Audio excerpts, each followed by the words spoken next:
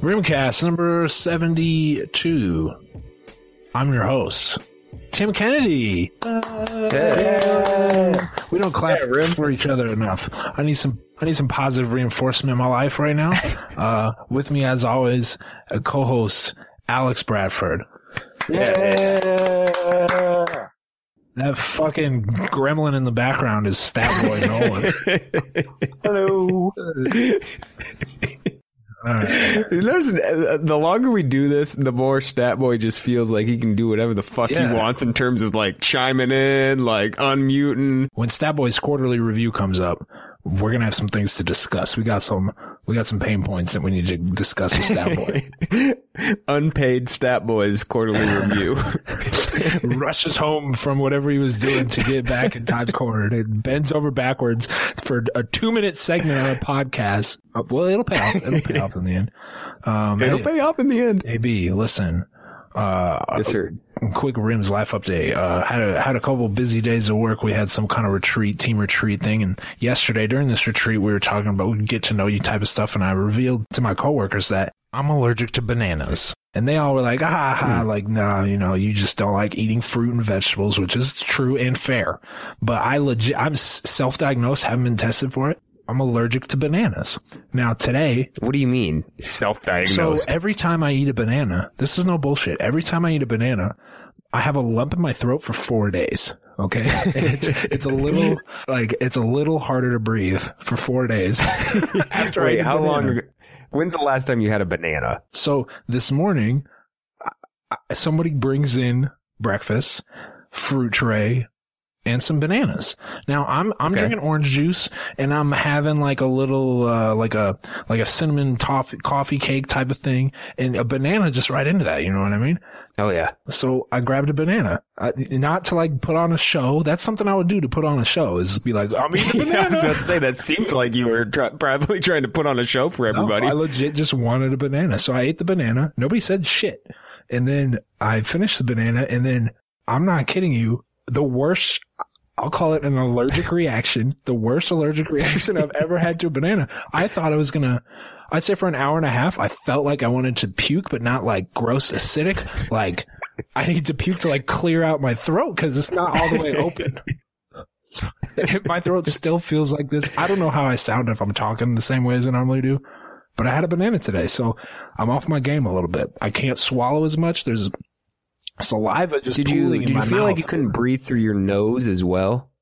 How was your nose breathing? Fine. It doesn't affect my nose breathing. It's straight, like, as soon as I start eating banana, straight up. See, I have a similar thing with a certain type of beer, and I'm not sure what type of beer it is. I think it might be IPAs. But whenever I have one, I get the same type of fucking, feels like my throat's closing, except I get like really congested too, but nothing is there. Nothing's in my nose. Like if you blow your nose, nothing happens. But it feels like it's full of fucking stuff that needs to come out. So it feels like you're buried alive when you have an IPA. It feels like I'm drowning. That sounds awful. That sounds awful. I'm telling you, every time I eat a banana, I say, that's it. That's the last time I'm ever eating a banana, ever. And every 6 months, I'm like, all right, I'm a fucking grown-ass man. I can eat a banana if I want to eat it. And every time, I'm crippled. I wanted to die today. Hey, Tim, why aren't you saying anything in the big meeting, the big retreat? Well, I can't. I had a banana. That's why I can't do anything. I can't help you out here. Hey, speaking of food, a lot of people out there are food insecure, AB. Not just homeless people, but day-to-day folks. You don't know. You hear the commercials on the radio. Some people are food insecure. This is not an ad, by the way, for a food bank. This is a topic. I know I came in hot with the serious food insecurity thing. But some hipster dude, of course. Duh. I imagine he lives in New York, only spends $2.75 a year on food. That's it. Over a 2-year period, he spent $5.50 on food. And they say, oh, how did he do that? Is he a thief? That's my first thing. I thought he's in the photo. He's holding up some tomatoes. I'm like, this fucking guy just grows all his food and eats shit that came from the ground like a weirdo. Not the case, AB. How does he get his food? He gets his food by dumpster diving, Rim. So is he eating scraps? What's he eating? From what I've pieced together, he has a pantry at home. So it's not your normal dumpster diving that you think of, where you go, you maybe get one meal, and then you sit down on the curb and you eat it like a homeless person. This guy's freaking going to like grocery stores, picking up big ass things of produce that they throw out or bread and shit, and then he's taking it home and using that to cook for a year or 2 years. So he's not going to like McDonald's and stuff like that. I feel like he's going to grocery stores, places like that, and getting in bulk expired stuff or stuff they're no longer going to sell. And then he just lives off that. So, you know, he might just eat, like in this picture, like you said, he's got a huge thing of cherry tomatoes. Maybe he just eats cherry tomatoes for like a week. Obviously he's not going to have a big variety and eat like anything he wants to eat at any point. I think he does. He eats better than me, period. This guy eats way better than me. I just don't think it's in terms of eating what you want, like what you feel like on a certain day. I'm always feeling like a certain meal, I feel like. And I was feeling a banana this morning. I craved a banana. Yeah. This guy eats cherry tomatoes for a week. Just tomatoes. Is he a genius or is he maniac? He's a little bit of both, Rim. I think he's a pure genius. Okay. Yeah. If you buy the fact, now let's buy into this for the first time in a couple weeks. Let's buy into a story. Okay. Now the grocery stores can't kill expired food like by law, right? So we all know the expiration date is way before the shit actually goes bad, except in the case of maybe milk. So the food this guy is getting that the grocery stores have to throw out is perfectly fine. And I think he gets more than just a rack of tomatoes. I think so too. I think he gets pallets. I think he gets a variety of stuff. I think he's a genius. I don't know why we all don't do this. And I think in certain states, it's illegal to dumpster dive. It is illegal. It's not. So he's just racking up on this healthy food, not doing shit. Only thing he loses is his pride. He's eating way healthier than us. The biggest issue, I think, number one, is just the stigmatism that comes with it. You know, the friggin' dumpster diving, hanging out by a dumpster and then jumping in and getting food. Most people, including me and you, don't want to do that.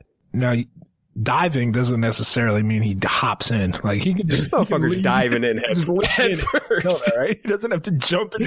This motherfucker's diving to the bottom of the barrel.